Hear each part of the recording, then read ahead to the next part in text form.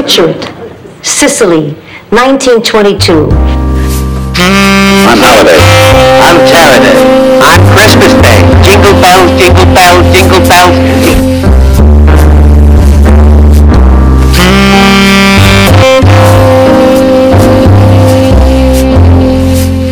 And now, on with the opera. Let joy be unconfined. Let there be dancing in the streets, drinking in the saloons, and necking in the parlor. Hello, everybody, and welcome once again to Killers, Cults, and Nutjobs 2.0, where we cover all crime. I'm, as always, the Great White Snark, Scotty J. Across from me is the lovely and twisted Monica. Hi!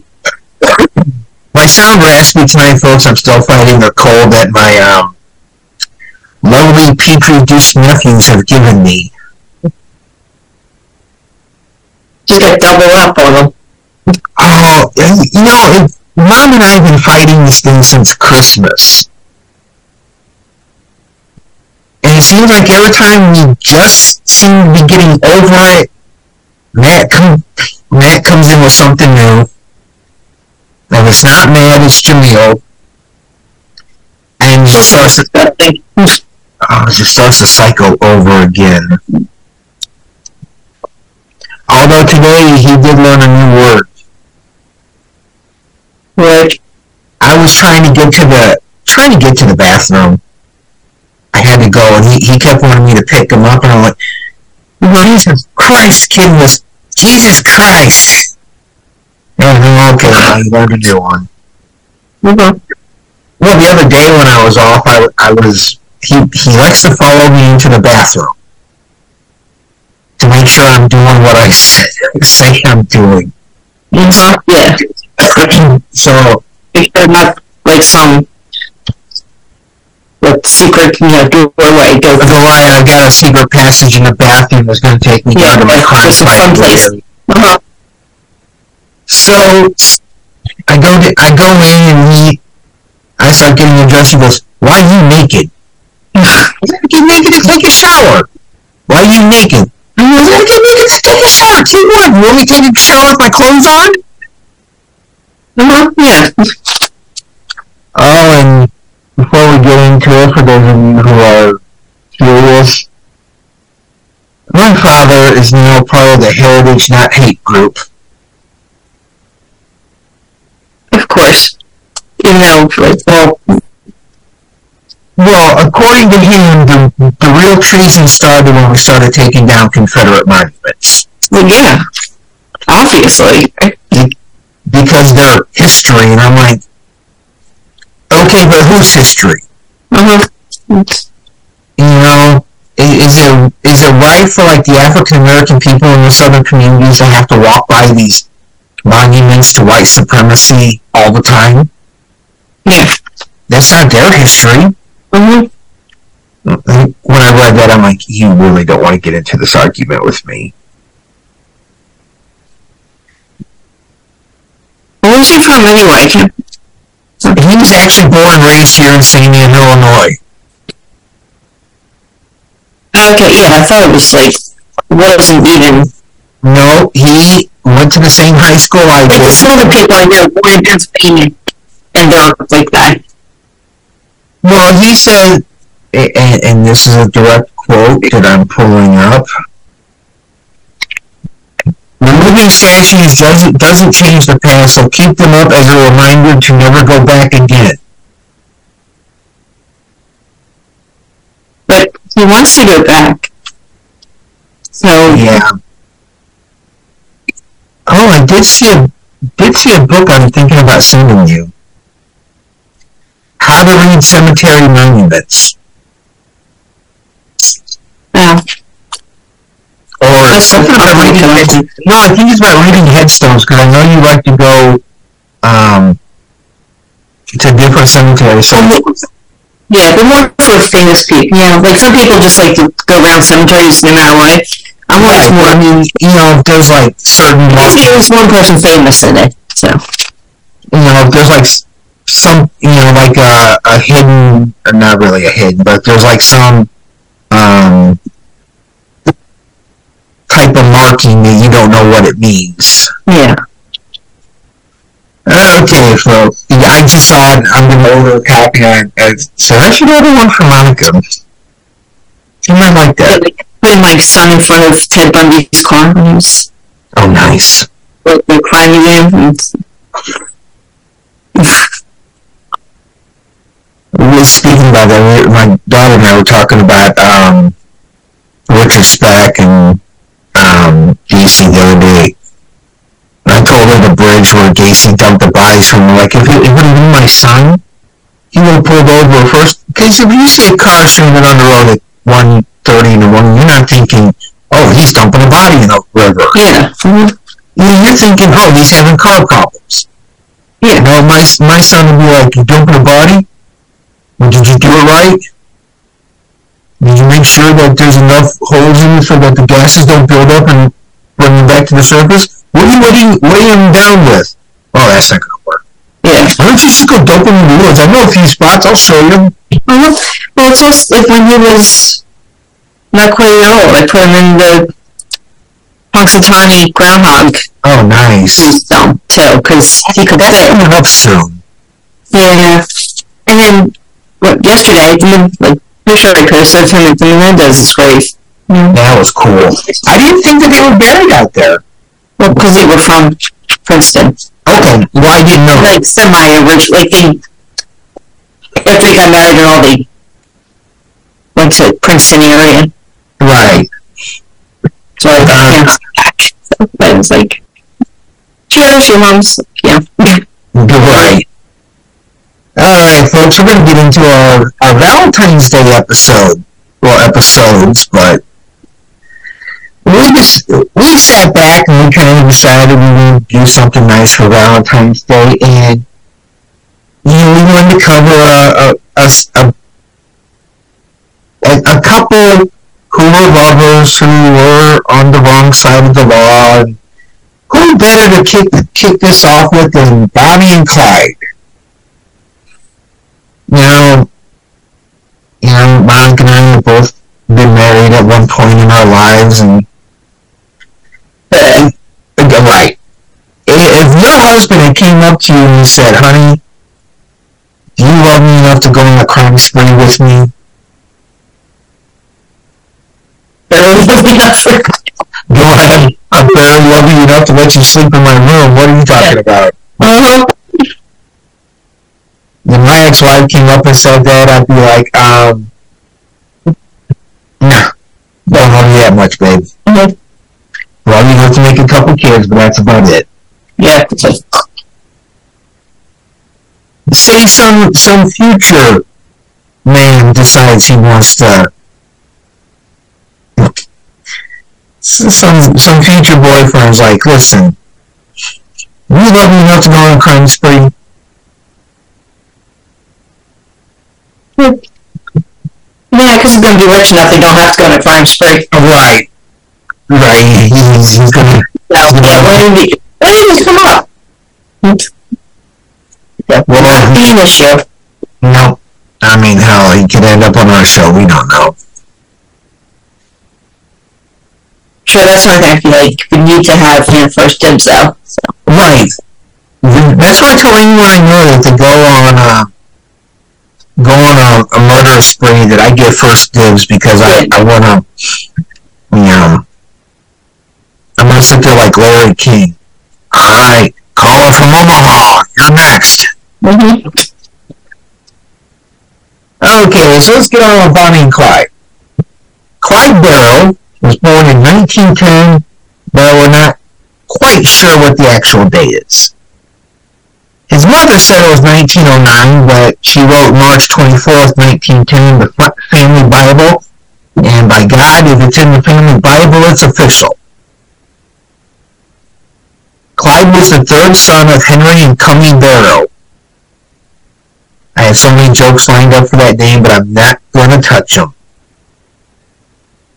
They lived in Tellico, Texas, where his parents had a small farm. Now, Cummy made sure the children got an education, and since you're in Texas, you're part of the Bible Belt, you went to church. I said that right, church. When Clyde's brother Buck became a teenager, they began attending cockfights. Because you don't know what cockfight is. It's two roosters going at it in a pen to the death. Usually the death.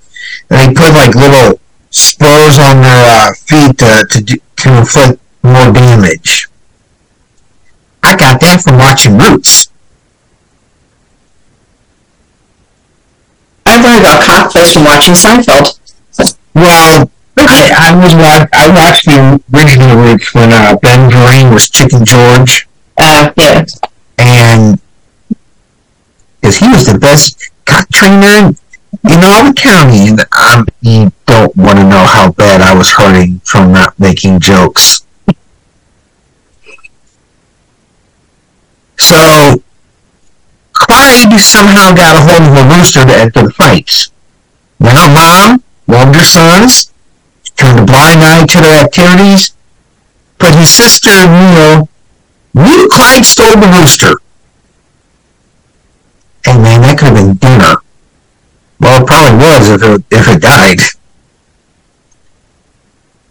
So Connie feared that Clyde would follow his brother's footsteps in a crime, so she concentrated on saving his soul. Unfortunately, Clyde was 7 years younger than his brother. Well, I kind of looked up to Buck. Clyde also looked up to Jesse James and Billy the Kid. Has this one been too far? 1910? No, those guys would have been dead at least a good 30, 40 years?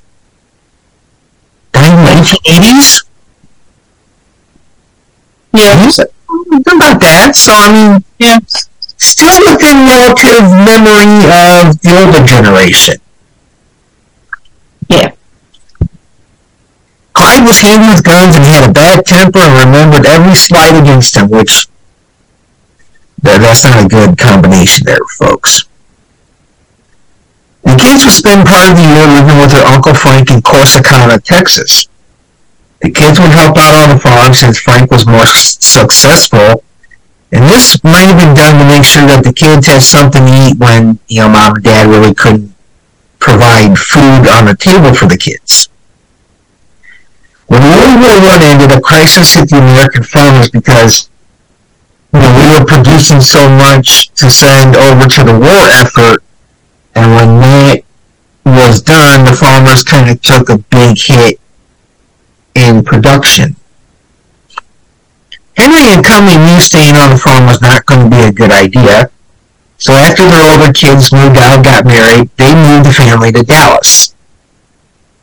So they moved into a tent city in West Dallas in 1922. There were many factories around, but Henry decided to be a junk man and hitched his horse to an old wagon. Henry would go into Dallas and look for junk that he could turn into money. Now, to a young man like Clyde, Dallas offered a world of distraction. Now, they didn't stay in the tent city long. He did build like a small hovel for them to live in, but still wasn't the best of situations, especially in that early 1920s in Dallas. At this point, Clyde wanted to be a musician. He could play the guitar and he had a good singing voice.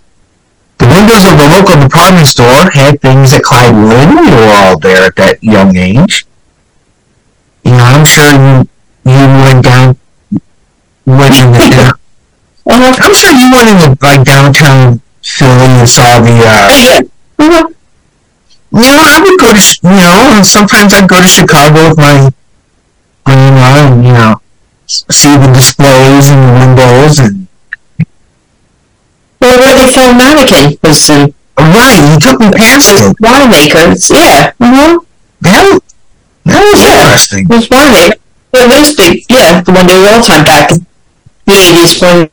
Right. Philly's been in a lot of good movies. Of course, Chicago too, Ferris Bueller, the Blues Brothers, The Dark Knight. I want to say parts of Road to Perdition were filmed out near me. I never liked that one, honestly. It wasn't part of Public Enemy was filmed out here near me. Oh, well, I was going, yeah. Right, when Johnny Depp was here filming for the day, they used a high school cafeteria to feed the crew. Mm-hmm. And my niece got to meet Johnny Depp that night. He came out, said hi to the fans, and talked with them, and did some autographs, but... Yeah, but still, good. That's cool, so... TV show Fargo was filmed out here not too long ago. Chris Rock was in town. Mm-hmm. I wanted to find him and say, can you make a Pootie Tang Part 2? Just so you could go back and say, there's this crazy white man wanting Pootie Tang 2.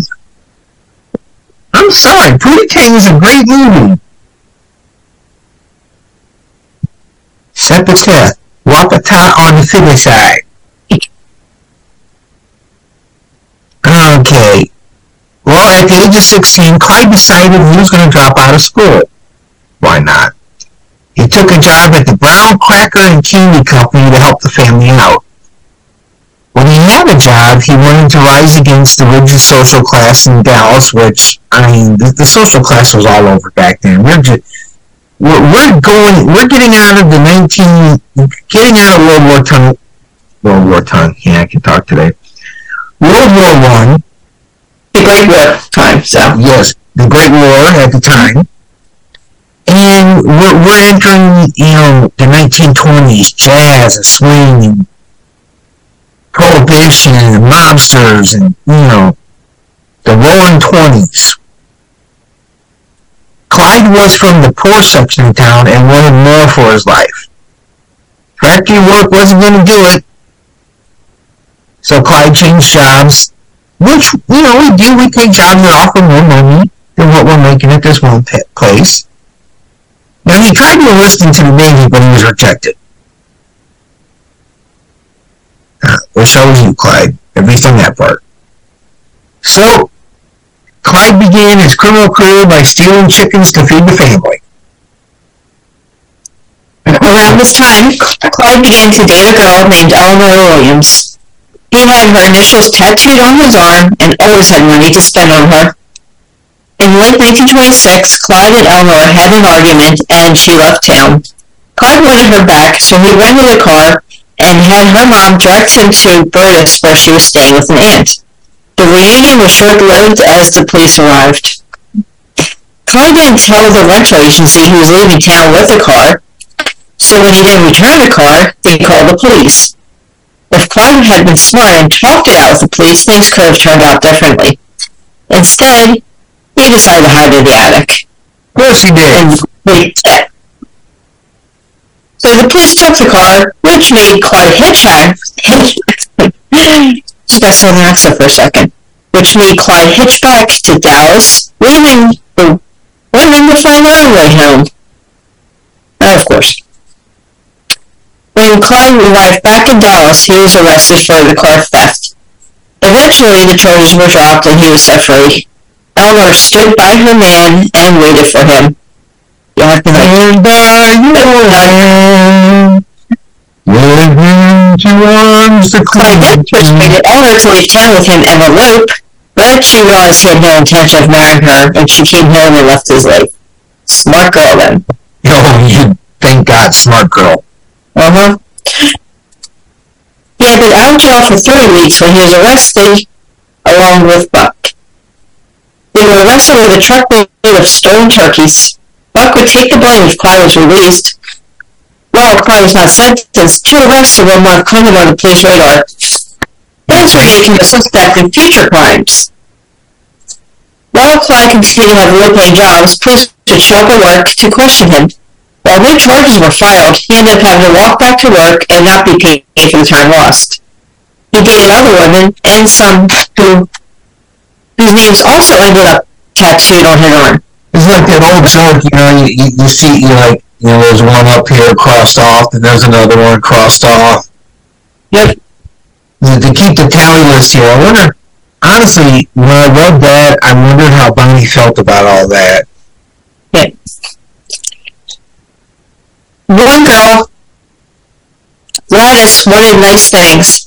to supplement his income and the trip to Mexico he planned with Gladys. Clyde got into auto theft. Clyde would steal a car, drive it to Oklahoma to sell and get $100.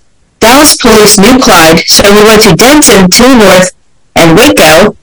I wonder if that seems to be a theme of the future. Right. The names? Okay. So we went to Denton to the north and Waco to the south to steal cars. Buck got in on the action as well. On August 13th, 1928, Buck was picked up in San Antonio for stealing cars. Charges were dropped after his family showed up in court and no car was stolen. Your Honor, Buck is such a nice boy. Buck would not do such awful things.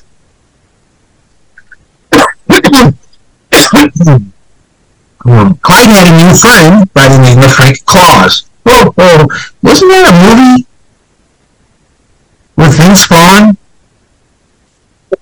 Yeah, Frank Claus, though. Yeah. You know, that kind of clicked as I read it. I'm like, wait. That was a movie with he played Santa's little brother. Yep. Paul Giamatti plays Santa. I remember too much of that. Right. Now, it was believed that they met while they were in custody together because, you know, great friendships start in jail. Frank was known as a second-story man, which meant he was a guy who broke into houses and businesses. Sometime in the fall of 1929, the three men were picked up on suspicion of planning to rob a lumberyard. They were released but picked up again on suspicion of another crime. They were released again when no evidence was found. You know, I had that happen once. I got arrested for driving on a suspended license. And I was picked, it was on my birthday. I got picked up. I had to wait until the morning when the judge was in court to make my appearance and get out. I get out, I go pick up my car, I'm driving home, and get picked up again for driving on a suspended license.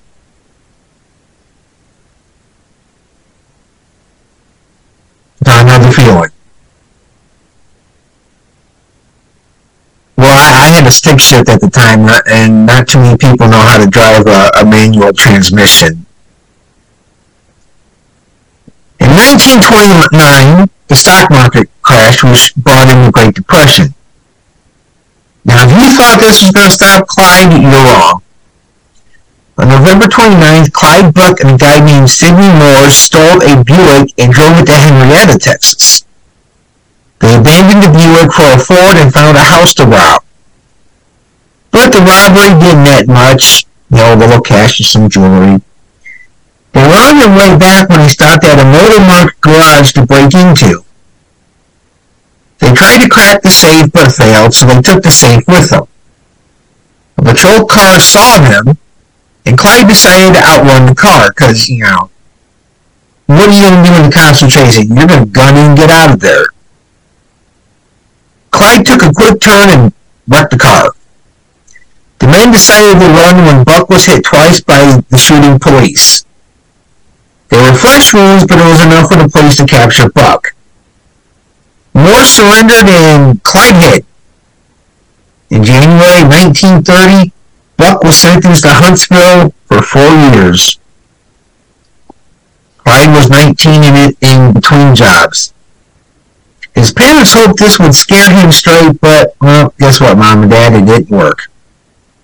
Now, Clyde didn't tell his parents that he was being looked at for several other crimes because, you know, that kind of ruined their dinner there. So Clyde met up with his old friend Clarence Clay, who invited him to a party. On January 5th, 1930, Clyde went with him to 105 Herbert Street, where he met Bonnie Parker. She was born on October 1st, 1910, in Rowena, Texas. Her mother, Emma Krause Parker, believed her family was better than everyone. Most men in Rowena were farmers, but Emma's husband was a brick mason. The which made her mother believe they were at the top of the social ladder. Since life in the arena revolved around the First Baptist Church, Emma was in the middle, showing off her children. In December of 1914, Charles died. No cause was given, but it was unexpected. She packed up her 3 children and went to Cement City near Dallas. This was a decline in the social ladder for Emma, so she found a job as a seamstress. But this did not stop her from thinking she was a queen. Bonnie was described as an adorable terror, from setting fires to reading her grandmother's wine stash. Bonnie did what she wanted regardless of the consequences. I have to say there's only one queen, and that was Freddie Mercury.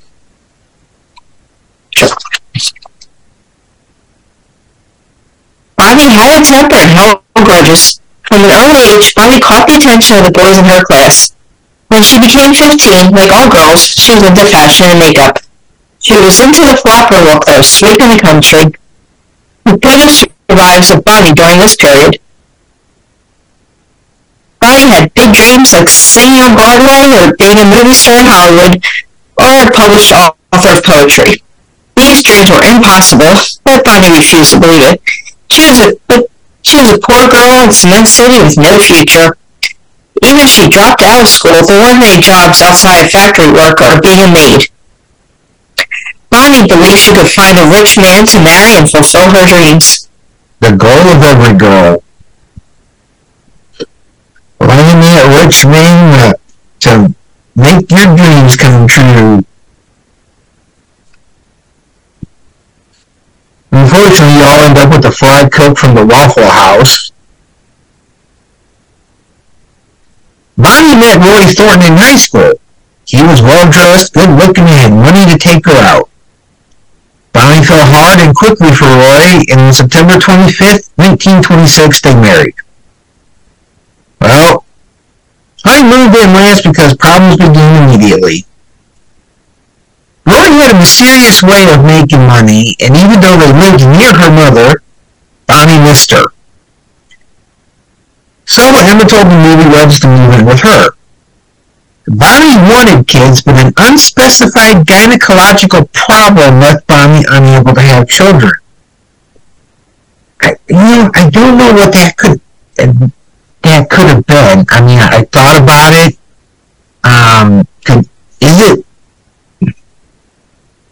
I'm wondering if it was possible she could have been born barren.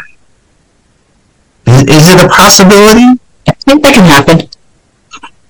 Because, I mean, Bonnie right here, she's in her early, late teens, early 20s. And I get it, you get married, you want to have kids. Yeah, so some of us aren't that lucky, to be born that way. Sometimes the dream doesn't quite work out the way you want it to. Mm-hmm. Sometimes, you think the child's born with 999 on his forehead. But I get it, but I honestly, I try to think, what could have been the problem? Could she have been born barren? Could she have fallen in her youth and damaged herself to where she couldn't have kids? Or especially back then, too. Right, because I don't think, I mean, if there would have been a backstreet abortion, yeah, there would have been some family mention of it. Or maybe not, too. Still trying to keep some semblance of respectability, even though with everything else. But now it's like so long ago. Right. Yeah, I mean, it's just hard to say. Yeah. But kind of knowing how Bonnie's life is going to end up maybe is a good thing. Mm-hmm.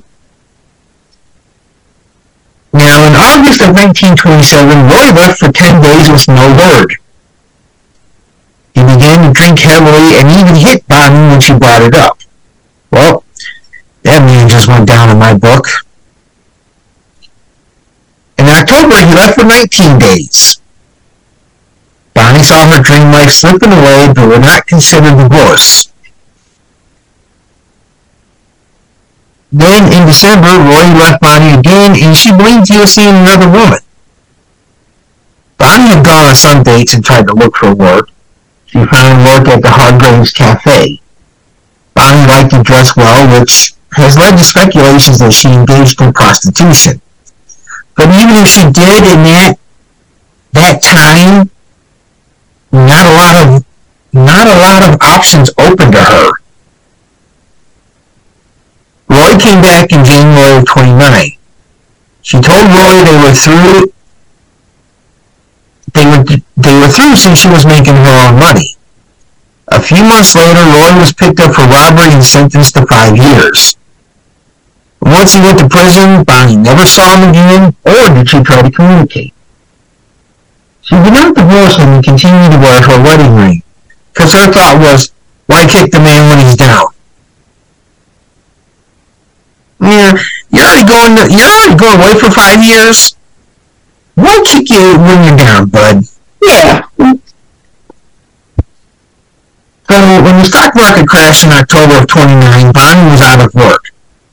She still had her dreams of stardom, but reality was starting to creep in. In January of 1930, Bonnie went to a party at her brother's house. Buster brought in a stranger that caught Bonnie's eye. Young Clyde Barrow met Bonnie Parker, and they became inseparable. And that's where we're going to leave our star-crossed lovers this week. So stay safe out there, folks. Right. The entire country under snow warning. Right, we're recording this, as we're recording this, most of the, north is under a winter storm advisory. Mm-hmm. So, I get like 6 feet. Oh, where I have, I think like 4 feet. Well, I know last week on my birthday when, I tried to go to work, there was a wall of blowing snow the minute I got out of town, so I said, nope. Yep. I couldn't even see the road to turn around on. I didn't know if I was on the road or the ditch. Yeah, So I called work. I said, hey, I'll take the hit for calling in 15 minutes before I'm supposed to be there, but it's a wall of snow. I ain't coming in. And the night manager, Angel, she was like, I heard the roads are bad. Don't worry. I said, okay. Well, Monday. Yep. I guess better to have you not there then. Dead and can't have to hire somebody else. My mom and grandma always said, there ain't no job worth losing your life over. Yeah. And I got 17 miles of open country to cover to get to work. Yeah, so it's... I mean, I'd get a dog sled, but I can't find my ex-girlfriends and my ex-wife to hook up a sled to. Yeah. Much. I don't know if I'd put my ex-wife or Amanda at the head of the pack, but, neither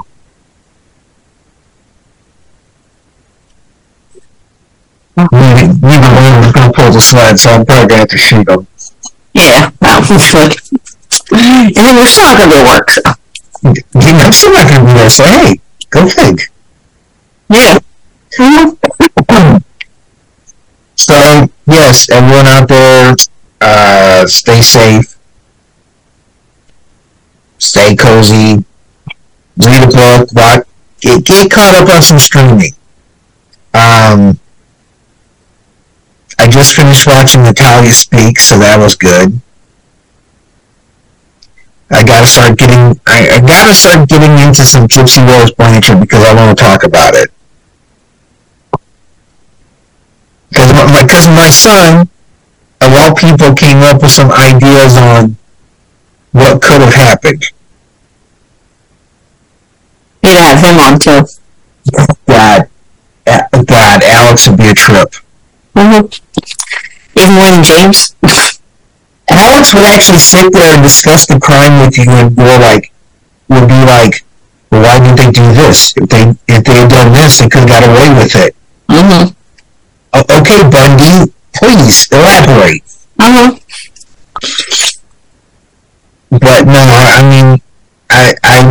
a little research on Munchausen by proxy because the poor girl was a victim of it. Oh, yeah. Uh-huh. And I don't blame her, but there are other ways. But mostly that for the Gypsy Rose Blanchard show. Now, some of you got A&E, you can watch the Casey Anthony's parents hook up to a lie detector. That was interesting. I'm not going to give it away in case some of you have not watched it, but it was a good show. It confirmed a few things for me, but I'd be more interested to see Casey on a lie detector. Of course, the thing will probably blow if they ask, is your name Casey Anthony? Yes. Yeah. Mm-hmm. That's only really much. The lie detector test determined you were lying about your name. Yeah. That's another case I want to talk about this year's Casey Anthony. Okay. I mean, she's cute, but I wouldn't trust her with my kids. Yeah, I was watching that on Verdict on giving the hell. Yeah, it's like there's like Jodi Arias, or Jodi Aries, she's cute, she's hot, but you're palming a blade while you sleep. Yeah, well, it was just kind of like with AJ, like, seriously? Like, what did I just say here? So, right. That Verdict. I remember watching that car chase. Oh, yeah. That was so, it's like, really? Y'all holding up this because OJ's on the run? Uh-huh. Ain't nothing like he was back in football. That's for damn sure. Alright, folks. You know where to find us. Facebook, Apple Podcasts, Spotify. For Killers, Cults, and Nut Jobs, I'm Scotty J. Say goodnight, Monica. Good night, Monica.